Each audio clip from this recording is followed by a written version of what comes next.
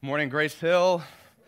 Good to see all of you. I can actually see you in here, which I really love that. I love being in here. This is great. My name's Alan. I'm one of the pastors here at Grace Hill Church. So if you're new here, I would love to meet you afterwards. Thanks for being here this morning. On behalf of the elders at Grace Hill Church, I do apologize for my father's actions at Trunk or Treat. Elder Monty there, that is my dad as well. I wasn't there. I was with one of our ministry partners in the Dominican Republic that weekend, and I got lots of text messages. And he's not here this morning, so we can make fun of him for it. Thank you for making your way to the cafeteria as well. We will be here next week, too. Just one more week, we'll be in here. And then we'll be back in the auditorium. We love the size of this. This is actually really great. It fits our church much better than the auditorium, but the auditorium is much easier on our setup teams and to set up and all of that. So that's why we like to gather there as well. Hey, if you have a Bible, go ahead and open it up to Luke chapter 10. We'll be in there in just a few moments. Just so encouraged by the words of my wife and the work that she's done through Foster the Family. As Evan said, today is Stand Sunday, where we are thinking about how the church really intersects with the foster care system, and we serve the vulnerable in our community. And I just want to reiterate, we're doing that big toy drive for Foster the Family. They need tons and tons of toys for their winter wonderland, because here's what the kids experience, right? So these are kids who are in the foster care system, and they get to literally go into this big room that's just filled with toys, tables everywhere, and they're like, just go pick what you want. Right? And it's so great. So to give them that experience, right, we need tons and tons of toys. So we and lots of other partners are helping to supply that for Foster the Family. And so we wanted to try to supply 100 toys. And we're talking nice toys, right? Like $20 or so. I know that could be pricey, but we want to give these kids a toy that they're really going to be proud of and excited to have. So if you don't mind jumping in on that, we're going to be collecting those the next 2 Sundays, bring them back here, and that would just serve these kids so well. But as we're thinking about Stand Sunday, I really wanted to get into the scriptures and talk about how we as a church, the heart that we should have for the vulnerable and for our neighbor. Right? I think it's, as a local church, we should show the kingdom of God to our neighbors. I just want to put that statement up on the screen here because I want us to look at that for a second. That is something that we should do, is love our neighbors, love the vulnerable. But what I want to do is I want to call out something in this statement, because here's the risk with a sermon like today's, is we're going to talk about the heart that we should have for the vulnerable, that we should have for our neighbor. And the risk is that we're going to walk out of this room and we're going to feel like we don't have it all together. We're going to feel like, man, I should be better at this. When we see that word should, maybe some of the things that come into our minds are things like, I should be serving my neighbors even if I don't want to. Or maybe we feel, if we go a little deeper, I ought to be ashamed of my lack of desire and effort in this. I'm a little fearful that as we walk out of the room today, maybe we'll feel a little bit of shame this morning. Or let's go even a little deeper. Yes, God has saved me, but He's disappointed in me. Right? Because I should be doing more. I should have more of a heart for the vulnerable. I should be fostering kids. I should be giving more money. I should be more cognizant of what's going on with my neighbors. And that's the risk. And what I want to do is I want to attack that mindset this morning. And I really want to dig into what is God doing in our hearts to produce a love and a care for our neighbors. See, this language of should, I should be doing more. I should love my neighbor. I should feel this or that, whatever this. That's old covenant style thinking. All right, so in the old covenant, that's the law, right? That's when God kind of motivates his people, you could say. God gives us the law, and there's a should attached to it. Hey, this is what you should be doing. This is the kind of person you should be. But that's not new covenant thinking. New covenant thinking's different. And what I want you to see this morning is that in the old covenant, we should follow God's commands, but in the new covenant, we want to follow God's commands. And that's a difference that Jesus is working out inside of us. Our relationship with the Lord is not all right, he saves us, he's forgiven us our sins, we're good, we're going to get to go to heaven, but now let's stack on top of your conscience all these shoulds. Let's have this relationship with God where, I'm walking around and I'm saved. Okay, I know in my head I'm going to heaven, but man, he's disappointed in me. That's not the kind of relationship the Lord wants with us. No, it's more of a yes, I'm saved. Yes, I get to be in the kingdom for all of eternity. And as I am still in this life, Jesus, through the Spirit, is going to be doing stuff in my heart to mold and shape it and put me on a journey towards being more like him. And that's the kind of relationship with Jesus I want us to explore this morning in the Scriptures as we think about God's call upon us to love our neighbors well. So let's go to the Bible, Luke 10. Luke chapter 10. I'm going to read just a few verses, then we'll jump back into this text in just a few moments. But I need to help you see a really key connection that the Bible makes. All right, Luke chapter 10, verse 25.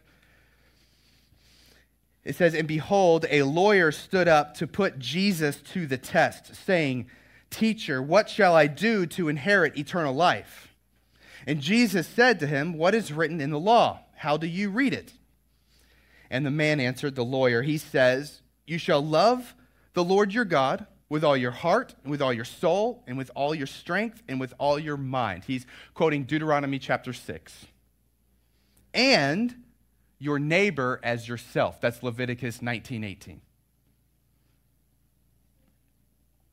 And Jesus said to him, verse 28, "You have answered correctly. Do this, and you will live." There's a few spots in the Gospels where Jesus connects these two. A lot of people, or the Scriptures call it the two greatest commandments: to love God with all your heart and soul, mind, strength, and to love your neighbor. In Matthew chapter 22, Jesus is talking about this, and one of the things that he says is that these two commands are like one another. That the greatest command is to love God with all that you are, and the second command is like it, is what Jesus said, that you should love your neighbor as yourself. And I want you to see the connection between these two commands, to love God and to love your neighbor, because this connection is found cover to cover in your Scriptures. That those who have a love and an affection for God at the very same time are going to have a love and an affection for their neighbor and for the most vulnerable. I'll just give you a few examples. In Jeremiah chapter 22, Jeremiah the prophet is warning Israel that you are forsaking the covenant of God. And what he points to in Jeremiah 22 is not only that they don't care about the poor, but that they're not going after the vulnerable in order to serve them and to lift them up out of their circumstances. And it's in that very thing where he says in verse 9 that they have forsaken the covenant of the Lord. And Jeremiah points right to their lack of love for their neighbor. In Nehemiah chapter 5, all right, we're doing a Bible study on Thursday mornings with a bunch of people in the book of Nehemiah. It's been really, really great. In Nehemiah 5, right, so Nehemiah is leading a group of people back from exile, right? The people of Israel have been in exile. They're over in Babylon and Persia and that, and they're coming back to Jerusalem. They're rebuilding the city. They're rebuilding the temple. And so they start worship again and all of these things. But one of the things that happen is the rich in Jerusalem begin to oppress the poor. And Nehemiah in chapter 5, he goes after them and he's like, wait, what are you doing? This is the very thing that got us kicked out of this land. And we're doing it again. And he calls them back to love their neighbor.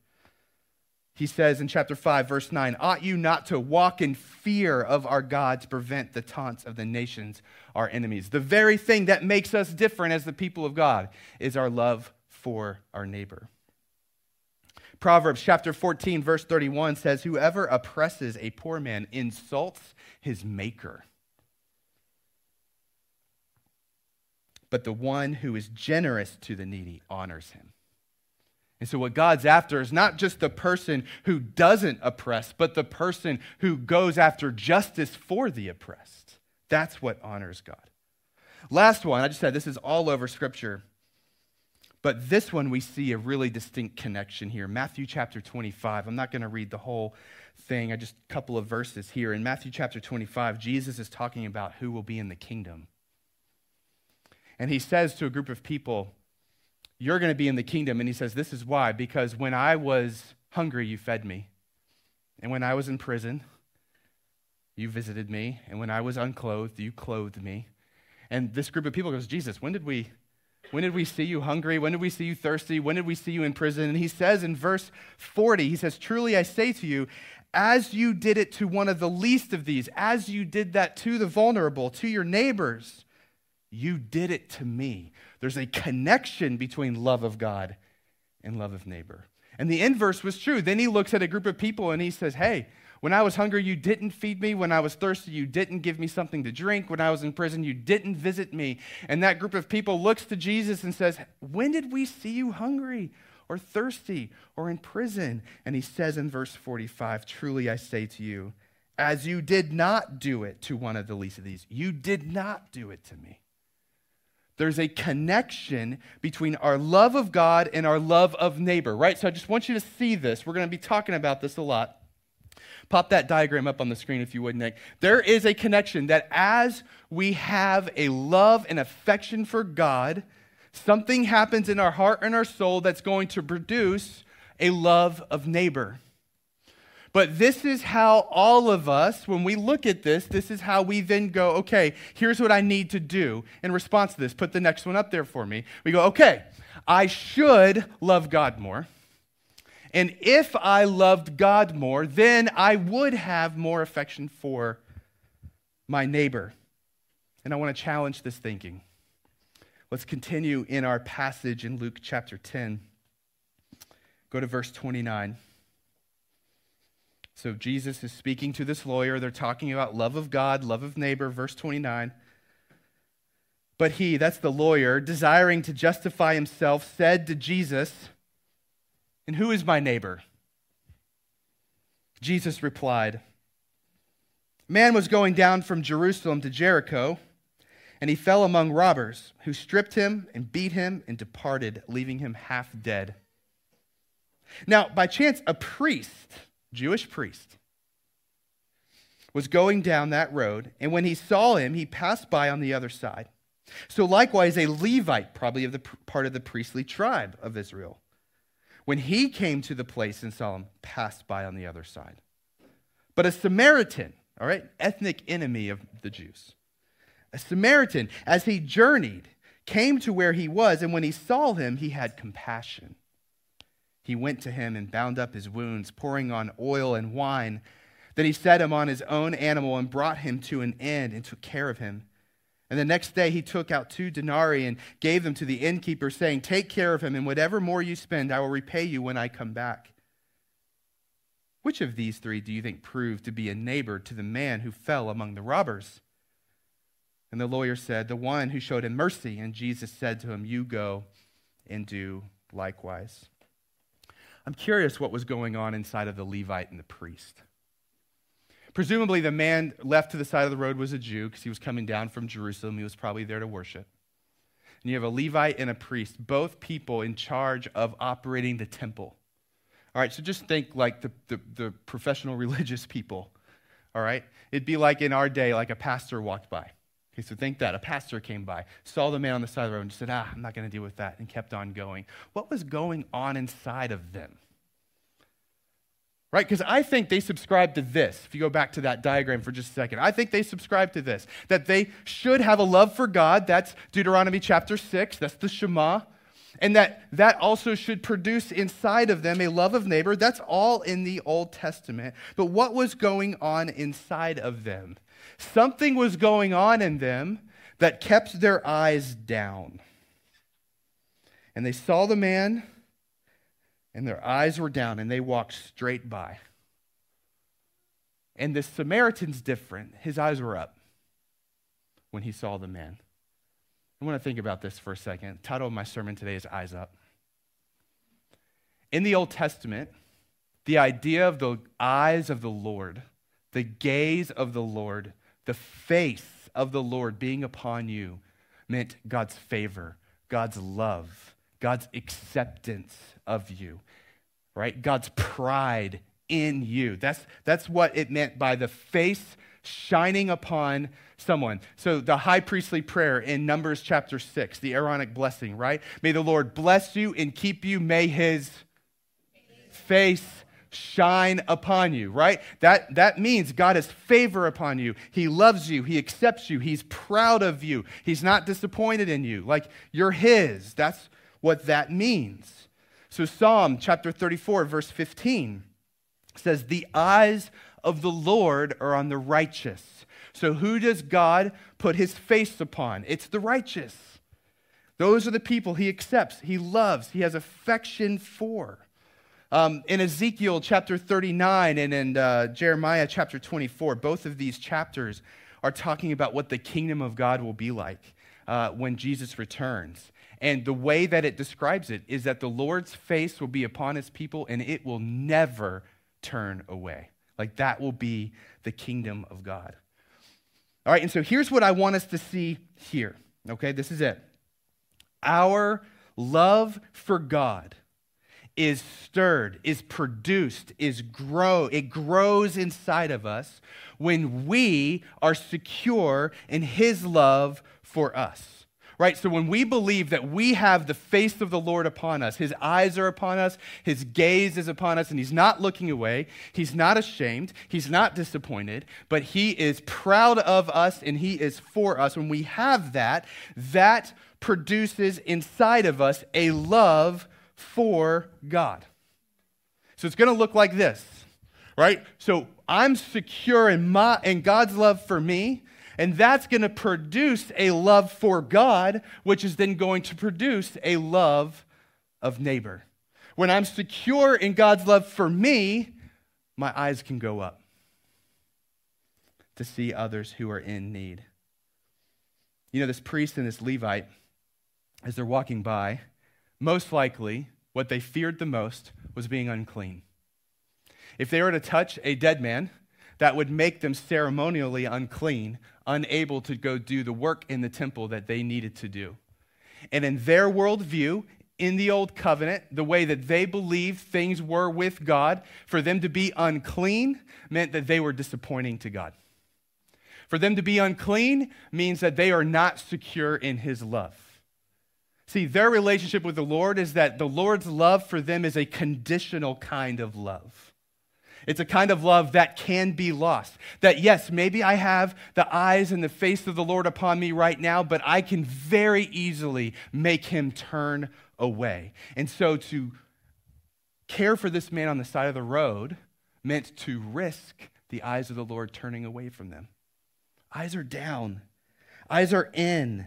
Eyes are taking care of what they need to take care of to be secure. So they're moving straight. They don't even consider helping this man. But the Samaritan in this text is given as an example of someone with different theology. This is a parable that Jesus is sharing. It's a made-up story to make a point. And in this story, the Samaritan is the Christ figure. And you and me, as sinners in need of grace, are the man beaten on the side of the road. And we see someone who's walking down the road who is absolutely secure in God's love and is now a conduit of God's love. And he stops because his eyes are up. His eyes are up to see the vulnerable and to see the hurting. And he stops and he gives of himself to bind up this man's wounds.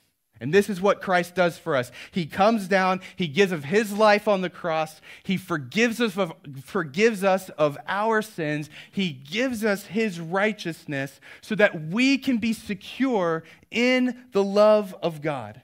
It's a completely different theology than the Samaritan and the Levite. All right, I mean, this is really what it is, right? Psalm 34, verse 15, we just read it, says that the eyes of the Lord are on the righteous. And friends, this is the gospel message that if you are in Christ, if you trust him for the forgiveness of your sins, then you are righteous.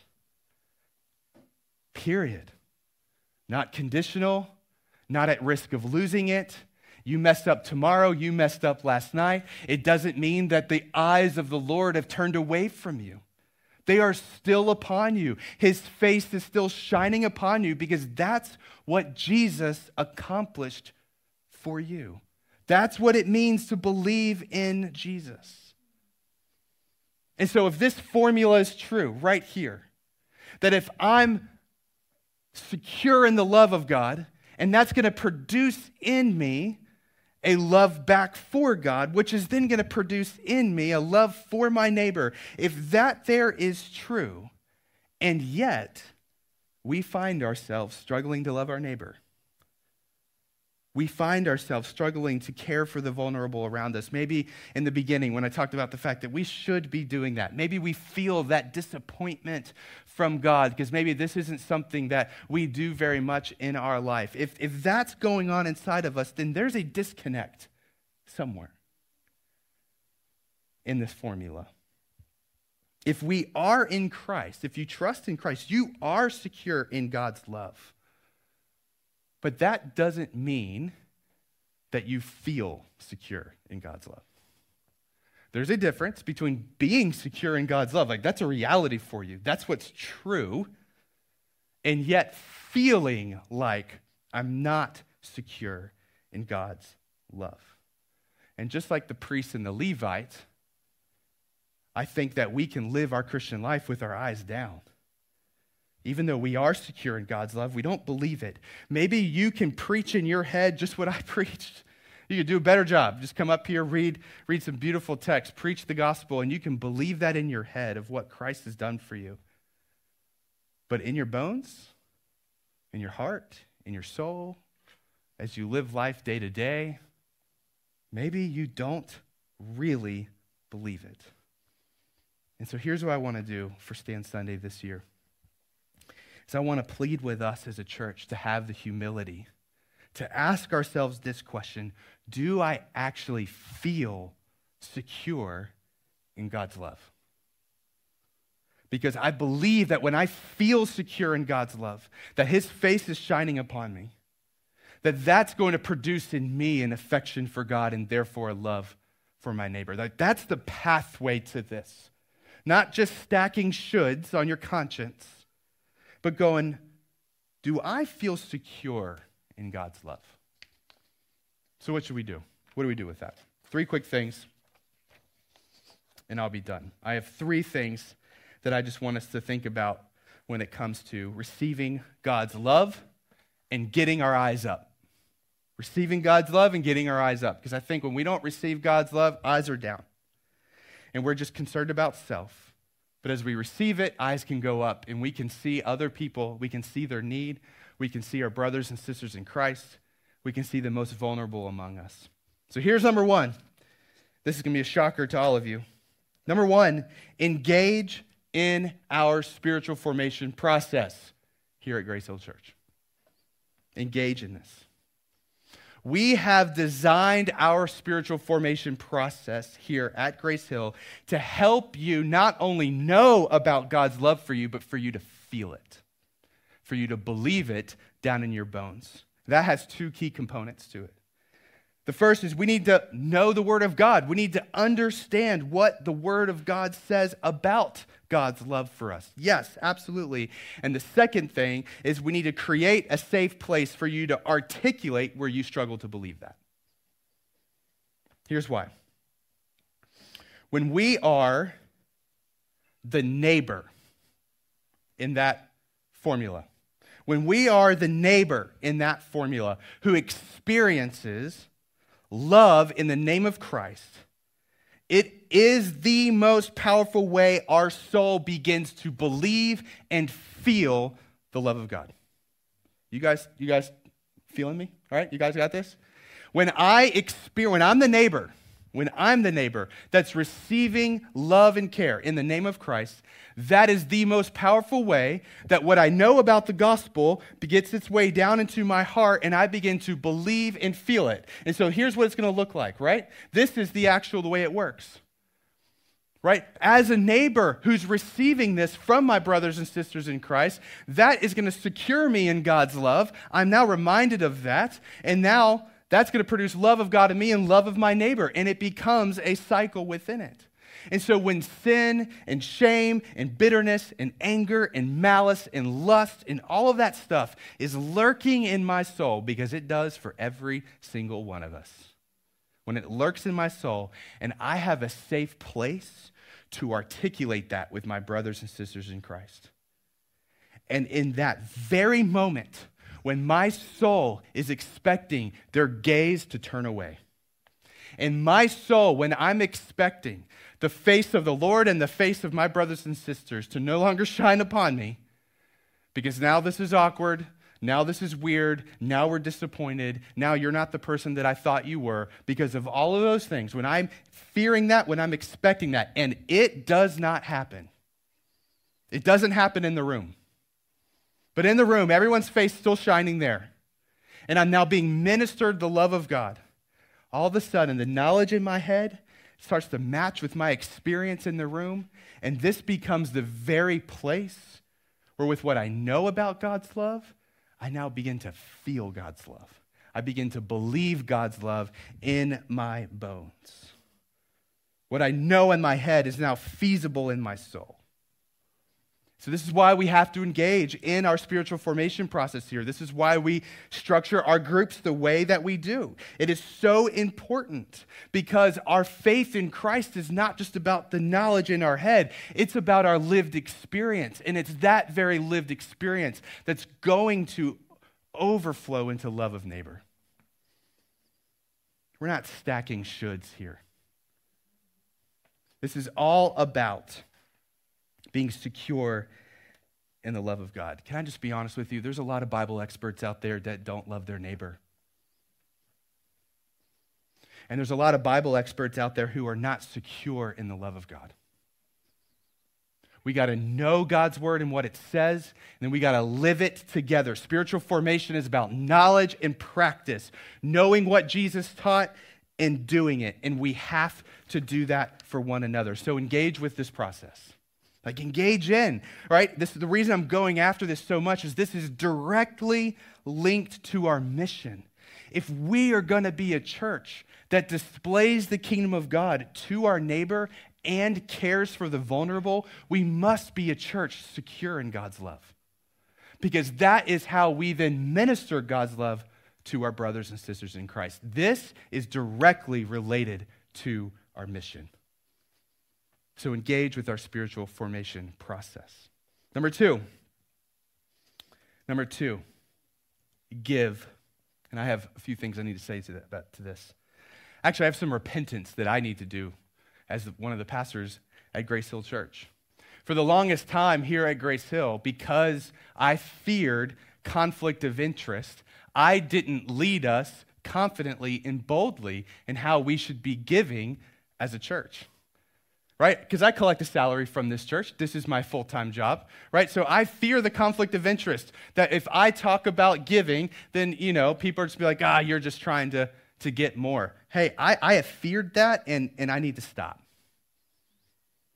Because what that has done is caused some passivity in me that has impacted us. It's impacted you as this church in seeing that giving is a way of getting our eyes up and practicing getting our eyes up.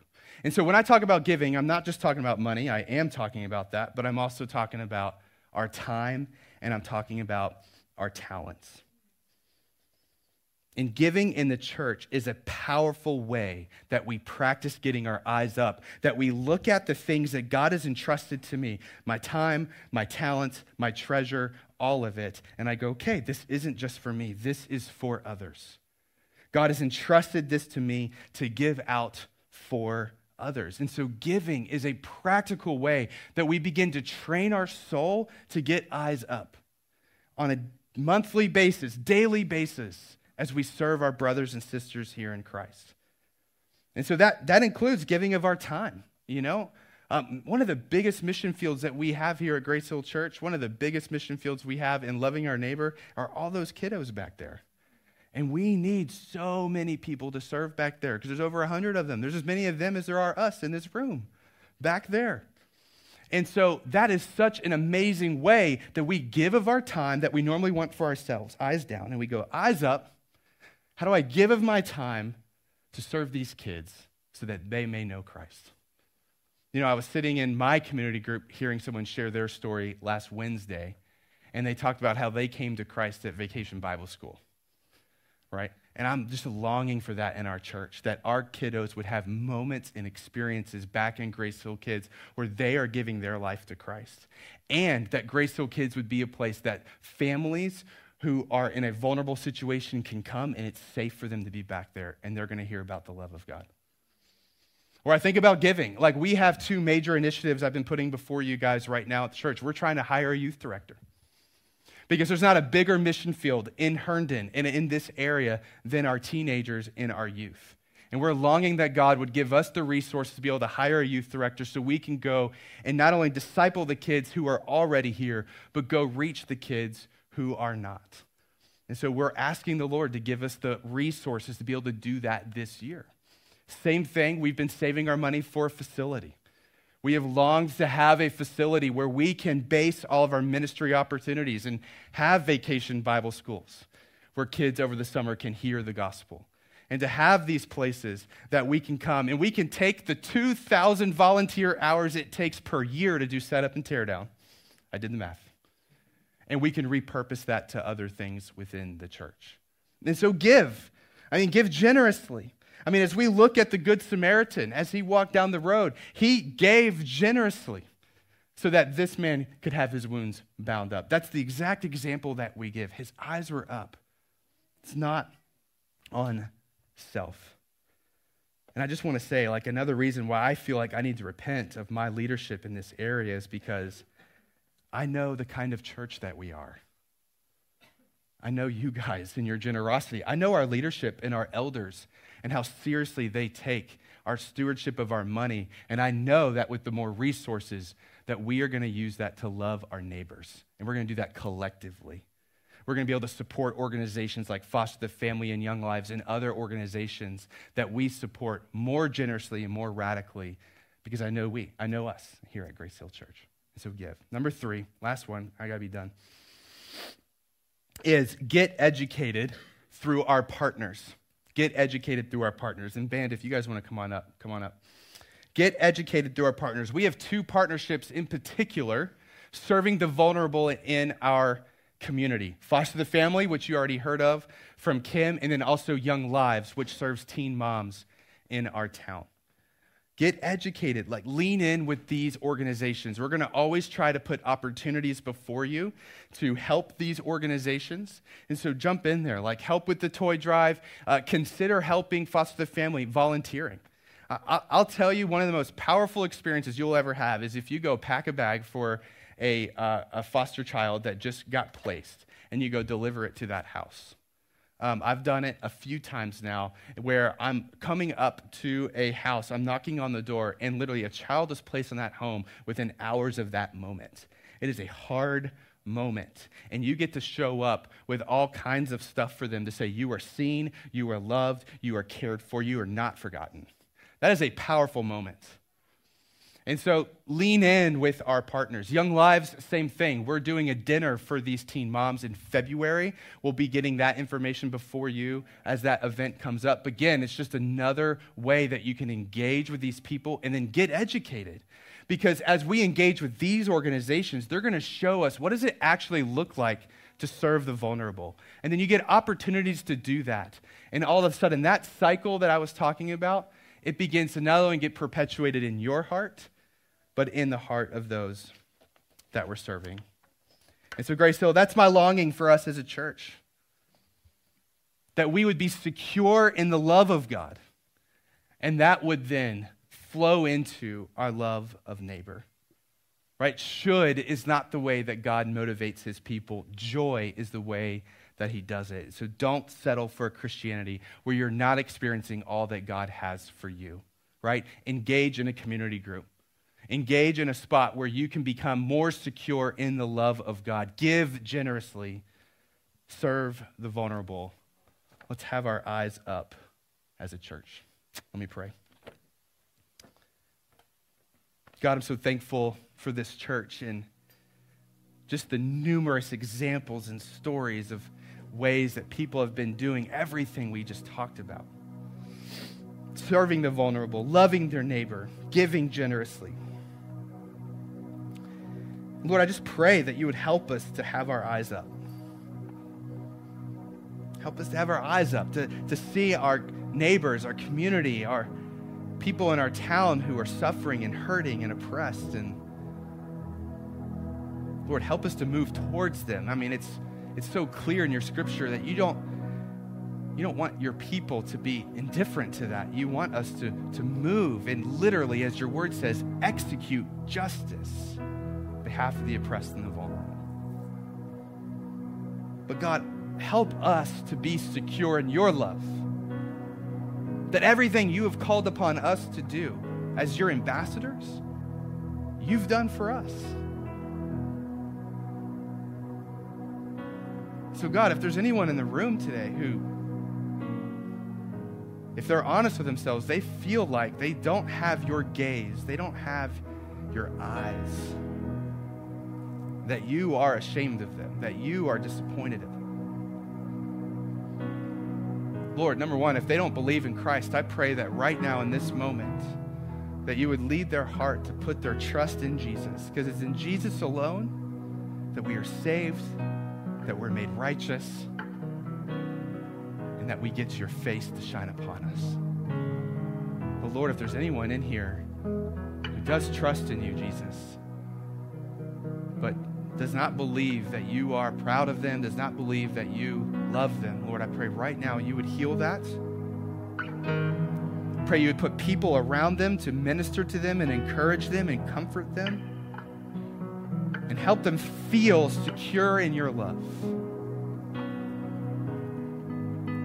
And God, I pray as a church, as we seek to do this for one another, that it would spill over to loving our neighbors well, to showing Jesus to our neighbors. We ask for your help in this. Pray this all in Jesus' name.